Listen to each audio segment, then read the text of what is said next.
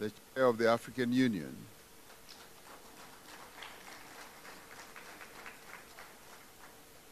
and Your Excellency, Sister President VAWG, President of Ethiopia,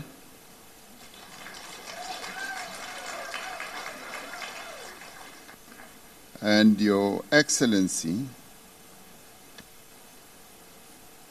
Mama President, Ellen Joseph Sirleaf, former President of Liberia, and more importantly, patron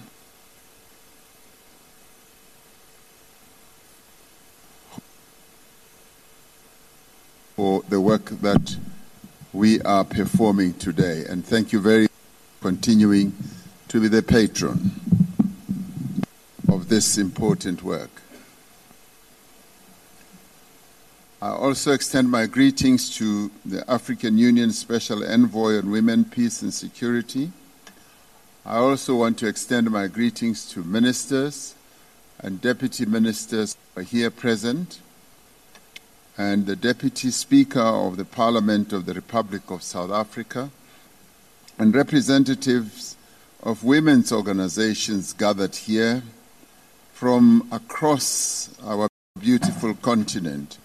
Thank you very much, my dearest sisters, for being here to represent the women of our country, of our continent. And representatives of business, academia, interfaith, youth organizations and civil society, guests and ladies and gentlemen. I take this opportunity to greet you all and to welcome you to South Africa, to this very important third African Union Men's Conference on Positive Masculinity.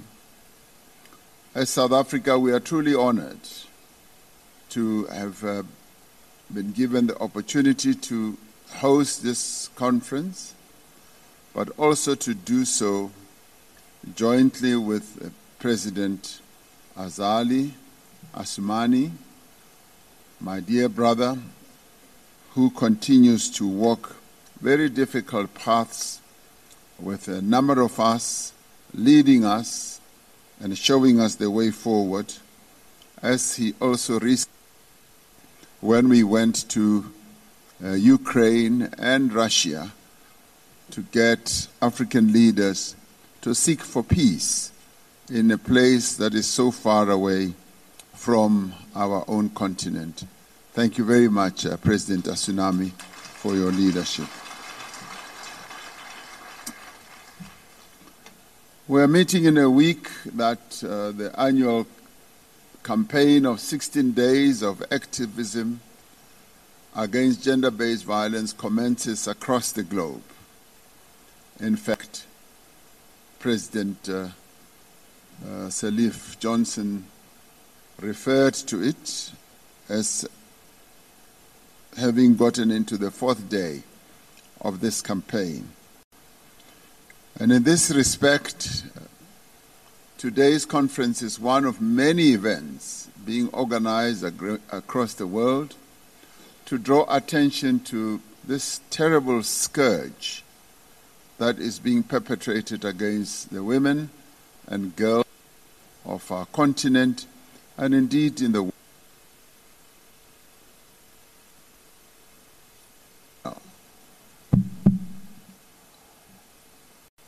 What makes this conference exceptional is that our focus is on the role of men and boys in bringing about a world that is free of violence against women and girls, Africa, gender-based violence. We are here because we know that men and boys must be at the forefront of the change that must happen. We are also here because we know that there is an alternative to a society, a continent, and a world where women are oppressed, discriminated against, and their rights suppressed. There is an alternative. And this conference has been exploring that alternative through a number of presentations that have been made here. What type of world do we seek? We seek a world in which every African man, woman, and child can live in true freedom and equality with their rights respected, upheld, and advanced. We know that such a world is within our reach if we focus on the prevention of all forms of violence against women and children and girls. We cannot realize a society free of violence against women and girls without critically interrogating what one could call the assumptions around patriarchy, around male chauvinism and sexism. It is these assumptions, and in some cases traditions, that lead young men and boys to believe that women are property, that they are worth less than themselves as men, and that they are deserving of ill treatment. This is a conversation that men need to have. And I'm glad that at this conference and the past few summits that have been held, 2 summits, these discussions and conversations are going on. Men in the main are the perpetrators of violence against women and girls. At the same time, it is men who have the power to bring about the change that we so need in society. They have the power, and we must focus on unleashing that power that the men have, because they are the perpetrators. So we must focus on them. The unity, self-reliance, self-determination, freedom, the progress and prosperity we collectively strive towards under the AU's Agenda 2063 are being undermined by gender-based violence. There does seem to be discrimination. I wouldn't say against men, but I would say against me.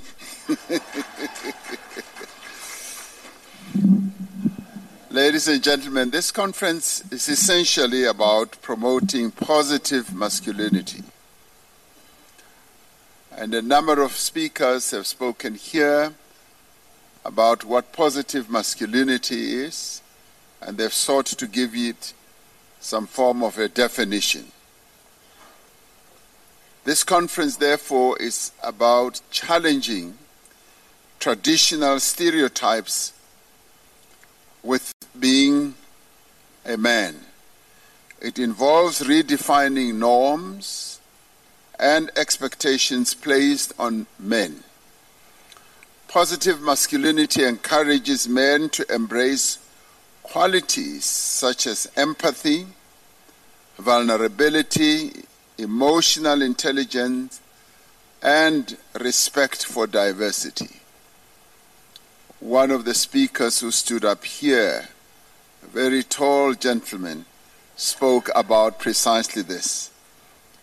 Earlier this year, I convened the Presidential Young Men and Boys in Daba, a forum where we talk amongst young boys in Soweto. I had the opportunity to talk with these young men who see themselves as change makers in the fight against gender-based violence. These young men face a lot of pressures that affect their attitudes towards women and girls. And they took time to speak openly, and they dealt with very complex and difficult issues that hitherto they would have found difficult to talk to in earlier times, either to their parents or grandparents. And these included the lack of positive role models, absentee fathers, vulnerability to recruitment by criminals, pressure to drop out of school and earn a living, and pressure to become sexually active before they are even ready to do so. These young men who exhibit or seek to learn positive masculinity said that they are tired of being seen as the problem when they want to be part of the solution.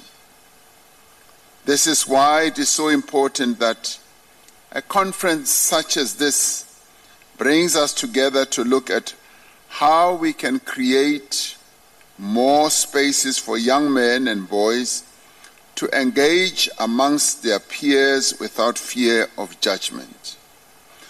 I was particularly pleased, Program Director, when you asked the men who are gathered here to stand up so that they can be seen.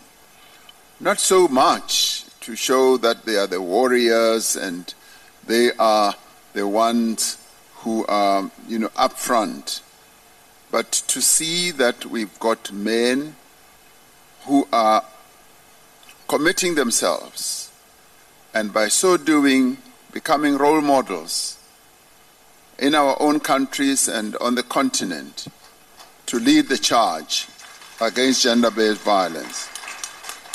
And also to have the champions, the various heads of states that you displayed on the stage, on the screen.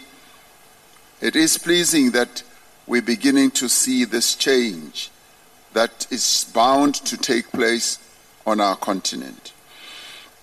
As South Africa, we have a number of initiatives, programs, and dialogues that are elevating the importance of positive masculinity as part of the fight against gender-based violence. This by no means tells the story that we are making a great deal of progress. But what it does do is to tell the story that we are seeking to make strides to address the core of the problem, which is to focus on young boys and men as we propagate the message against gender-based violence. These programs are run amongst a variety of stakeholders in our country, be it workers, be it students, be it athletes, be it artists. And I was told by a university principal or vice chancellor, as we call them, that prior to having men's dialogues in the campus of some 15,000 students, the harassment of women and the abuse of women and the rape of women on that campus was quite rife. But he then testified that after they commenced holding dialogues, men's dialogues on campus, they suddenly saw a drop in the abuse of women, the harassment of women, and the rapes of women.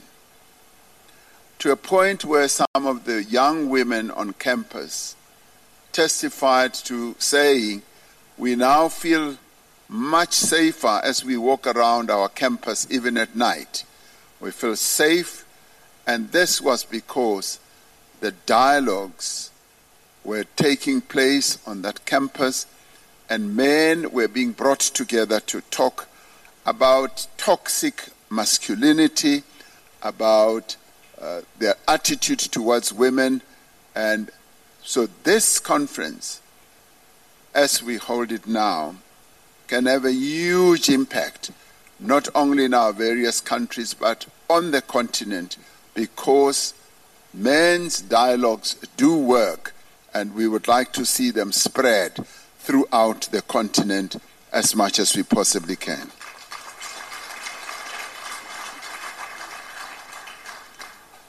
Because while with these programs, we can see that while men are the main perpetrators of violence against women and children, men can also be at the forefront of bringing about a new society that respects the equal rights of men and girls, of women and girls. This has been recognized across our continent as well. This conference is now in its third year. The African Union Circle of Champions has been established, and work is underway towards an African convention to end violence against women and girls. This conference is an opportunity to consolidate our political commitment, to accelerate our collective efforts, and to define men's contribution to ending violence against women and girls. Now, as South Africa, we are working with our fellow leaders on the continent, and we stress the importance of an all-of-society approach that brings together business, labor, government, civil society to promote positive masculinity. And this has been so well represented here at this conference. And I'd like to applaud the organizers of this conference that a platform has been given to various groupings in our society, and indeed across the continent, to come and express their views, because this is an all-of-society project.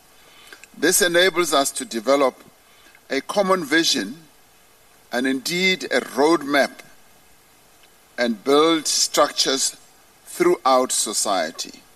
Because it is when we work through structures and with structures within our communities at regional, national, and continental level that we will be able to step up the prevention against abuse of women and girls. The Circle of Champions must continue to inspire high-level leadership in ending violence against women and girls. There must be renewed support for the African Union Commission in ensuring that the Maputo Protocol scorecard and index for the realization of women's rights is popularized and implemented. As we move ahead in negotiating an African Convention on ending violence against women and girls, we must ensure there is accountability through monitoring and evaluating progress that is being made in meeting the commitments of the Kinshasa Declaration. Lastly, we have to address structural inequality by broadening women's access to resources. And this was gainsaid by a number of speakers here, from Dr. Nkosazana Dlamini Zuma, as she stood here to speak, and many others of those who spoke. Broadening women's access to resources would be one of the key determinants of our ability to properly address this scourge. The availability or creation of jobs and creating opportunities for women, and at the same time also introducing laws, passing laws against the abuse of women and girls in various countries. This is critical. One of the simple laws that does need to be passed, for instance, is discrimination in pay levels, where men and women are paid different wages or salaries for the same jobs. We must ban the type of practice. And we must develop clear policies right across the continent on how we address and combat and eliminate violence against women and girls. And must also develop clear policies of how we advance women's empowerment. We do have great expectations of this conference. We must be creative, as I believe you have been, going by the various inputs that have been made here. We must be innovative, and we must also be resolute when it comes to the design and the implementation of dialogue, safe spaces, and other initiatives that enable men and boys to become more involved in this effort. We should learn from each other and share best practice. If other countries are doing a lot better than all of us, we should take time to learn how they are doing it and where we can improve what we are doing. We should also understand how what works in one context could be adapted to work in another context. We should also see how we can fund this work in an economically constrained environment. Of course, programs such as these require resources. They require money, and we must therefore make sure that money is available. And it's good that we have a business community where all the money resides, and also a government which manages money and hopefully manages the money well. There's one thing, and there's one thing that we all agree on, that positive masculinity can and must be harnessed as a powerful force for good. Ending violence against women and girls everywhere is and must be seen as our collective responsibility as society. But when it comes to the participation of men, that onus is even greater.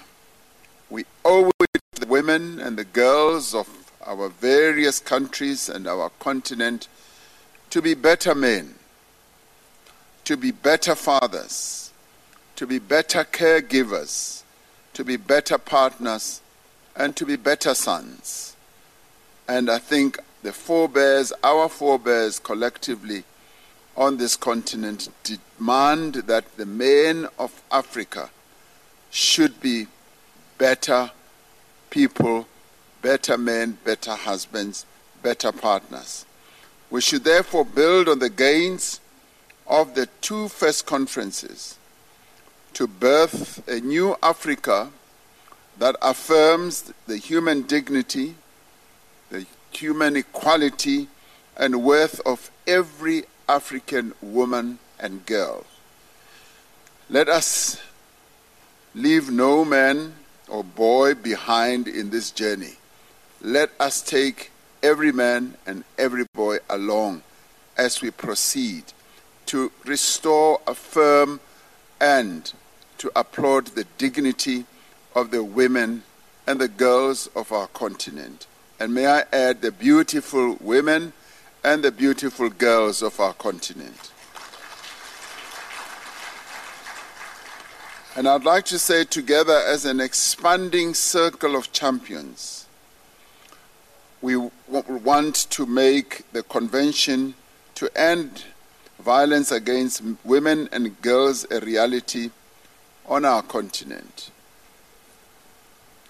Program Director, you have thrown a challenge at us, and I guess you're throwing the challenge largely at President Azali, Assoumani, and myself, and also our sister, President Zewde of Ethiopia, that at the African Union Summit we should hold a side event when we will invite the various president brothers to come together to hear the outcomes of this conference. Yes, we will move all rocks, all rivers, all trees to make sure that it does happen. So we will try to happen. Thank you very much.